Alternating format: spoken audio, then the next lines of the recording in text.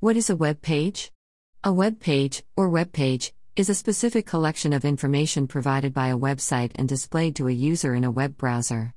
A website typically consists of many web pages linked together in a coherent fashion. The name web page is a metaphor of paper pages bound together into a book. Elements. The core element of a web page is one or more text files written in the hypertext markup language, HTML. 1. Many web pages also make use of JavaScript code for dynamic behavior and cascading style sheets, CSS, code for presentation semantics. 1. Images, videos, and other multimedia files are also often embedded in web pages. Navigation.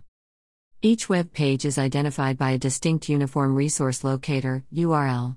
When the user inputs a URL into their browser, that page's elements are downloaded from web servers.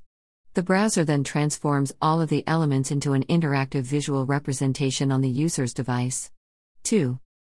If the user clicks or taps a link to another page, the browser repeats this process to display the new page, which could be part of the current website or a different one. Deployment. From the perspective of server-side website deployment, there are two types of web pages, static and dynamic.